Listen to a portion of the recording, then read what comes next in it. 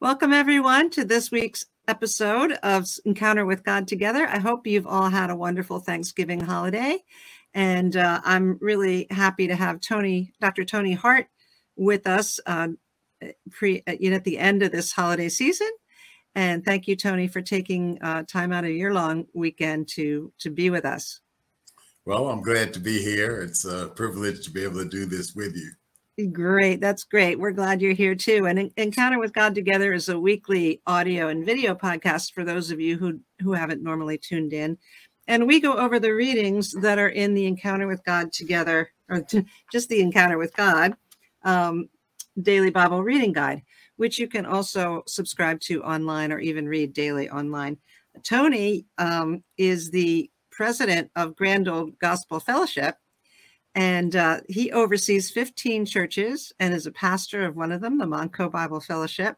And Tony has customized this daily Bible reading guide with a message from him as pastor. And you've been distributing that to your own congregations. Is that right, Tony? Yeah, we are pleased to be able to partner with Scripture Union in that effort to make that daily devotional available to our people. Yeah, and I think you've really customized it in a way that works for your community. So that's wonderful.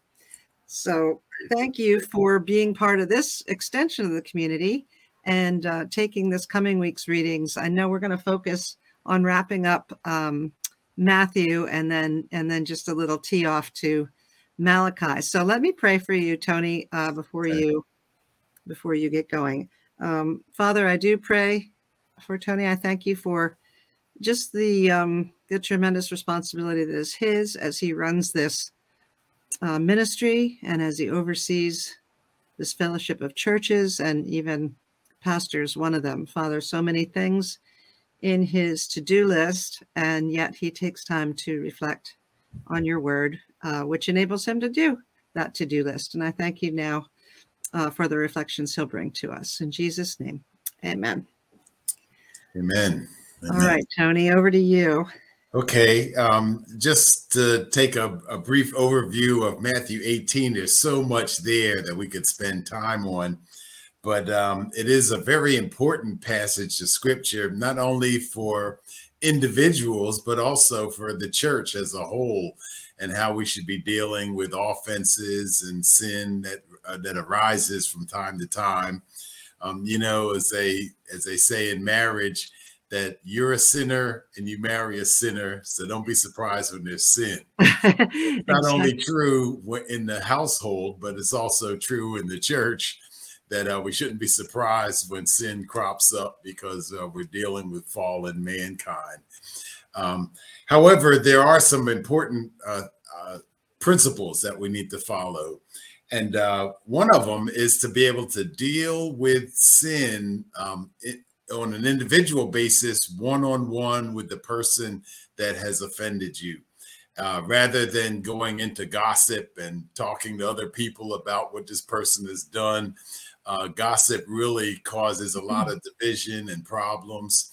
And we need to restrain ourselves when it comes to gossip and go to the person directly to deal with the problems that come up and the offense that has arisen.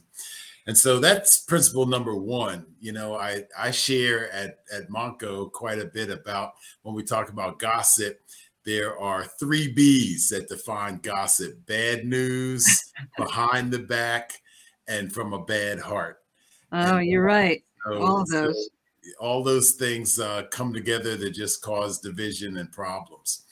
And then from the church's standpoint, when it comes to church discipline, I think Matthew 18 really puts it right in the lap of the leaders in the church to exercise church discipline, which is probably not a favorite subject of church leaders today. We sort of shy away from that. But there are a couple principles that we need to follow. One is that it's not the church's business to proclamate and promote somebody's sin. And so we're not in the business of telling everybody what you did any more than you would like anybody to tell everybody what you as an individual did. And so we need to be very careful that sin should be confessed within the circle that it is known. And Right. I think that's an important principle. If it's something that took place in the household between a husband and wife, well, then the church doesn't need to necessarily broadcast that to everybody. It needs to be confessed and dealt with in that context. And I think that's consistent with the principle of first going to that person and dealing one-on-one with them. If it's something that was done in a small group setting, then it needs to be confessed as widely as that sin is known.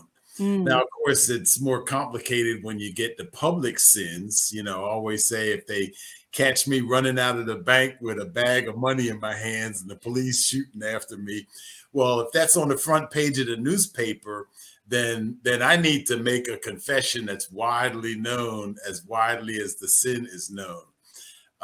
In the church context, if you have where it gets sort of sticky is with young people getting pregnant and that kind of thing, and it becomes widely known, well, then, there needs to be wisdom used in terms of how you handle that.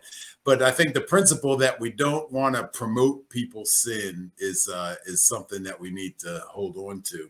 The other thing that's really important here in Matthew 18 is that we need to understand that kicking somebody out of the church, that kind of release from considering them to be a sinning brother or sister, and taking them out of fellowship only happens when there is rebellion. In fact, the language that's used there is in the text is that when they refuse to hear. I just had a very similar situation where a brother was just adamant that it didn't matter what the Bible said, didn't matter what the church said, didn't matter what God says. This is what I'm going to do, and I'm doing it. Well, when somebody takes that attitude and there is rebellion, then that opens the door for that kind of release. You consider that person to be a sinning brother. And even then, it's in love with the hope that you can find restoration and have them come back. So those are principles that I think are important for us to remember, both on an individual basis and on a more church-wide basis. But then the second half of Matthew 18, he talks about our willingness to forgive. And that even when we are sinned against, even when there is offense against us, we need to be willing to forgive, and we need to be able to let it go and move forward. I like to say that, forgiveness is not optional. It's a requirement of every believer. But while forgiveness is a decision that you make in your head to release that person from any obligation, trust is something that needs to be rebuilt over time. And so there may not be reconciliation right away, but there should be forgiveness. It shouldn't be where you keep bringing up the same things over and over again. It comes to a point, just like a debt that's released, where it's done, it's finished, and you put it behind you. But if you steal money out of my wallet, and I even forgive you for the $5 you took out of my wallet, the fact of the matter is, next time you come around, I might pick my wallet up and make sure it's in my pocket. Right. So trust is something that has to be rebuilt over time. There are consequences. That's right. Even when I can forgive you. And the idea of being able to forgive 70 times 7 is a huge that's beyond what most of us can even imagine. But that's a lot of $5. Yeah, that's right. Or somebody stepping on your toe or saying something that's offensive to you. You need to be able to let it go. One other thing that I want to share in this portion of scripture, which is sometimes misunderstood, is that the servant who was owed 10,000 talents, that is a huge sum of money in today's economy. Mm. We'd be talking about billions of dollars. That was Oh, actually wow. more than the gross national product of Israel at the time. So it was much more than this person would ever see in his lifetime. It just demonstrates the idea that there's no way he could ever repay that debt. And isn't that the position we're in before God? That there's just no way that we could ever repay that debt. But God was merciful and gracious, and he's forgiven us that huge sum of debt that we owed him, the forgiveness that he's offered us. And then when we go out and navigate the world and people offend us, that other servant who went out, he was owed 100 denarii. Now, sometimes 100 denarii is dismissed as some little pittance, when actually a denarii was a day's wage in that Wow. time. And so 100 denarii was about 3 months' wages. So in our economy, that'd be a few $1,000s. And so it's not a little tiny little amount. It's a significant sum. Somebody owes you a few $1,000s. You want your money, right? Well, that's the situation, but it was a manageable, rather than thinking about it as just a small pittance.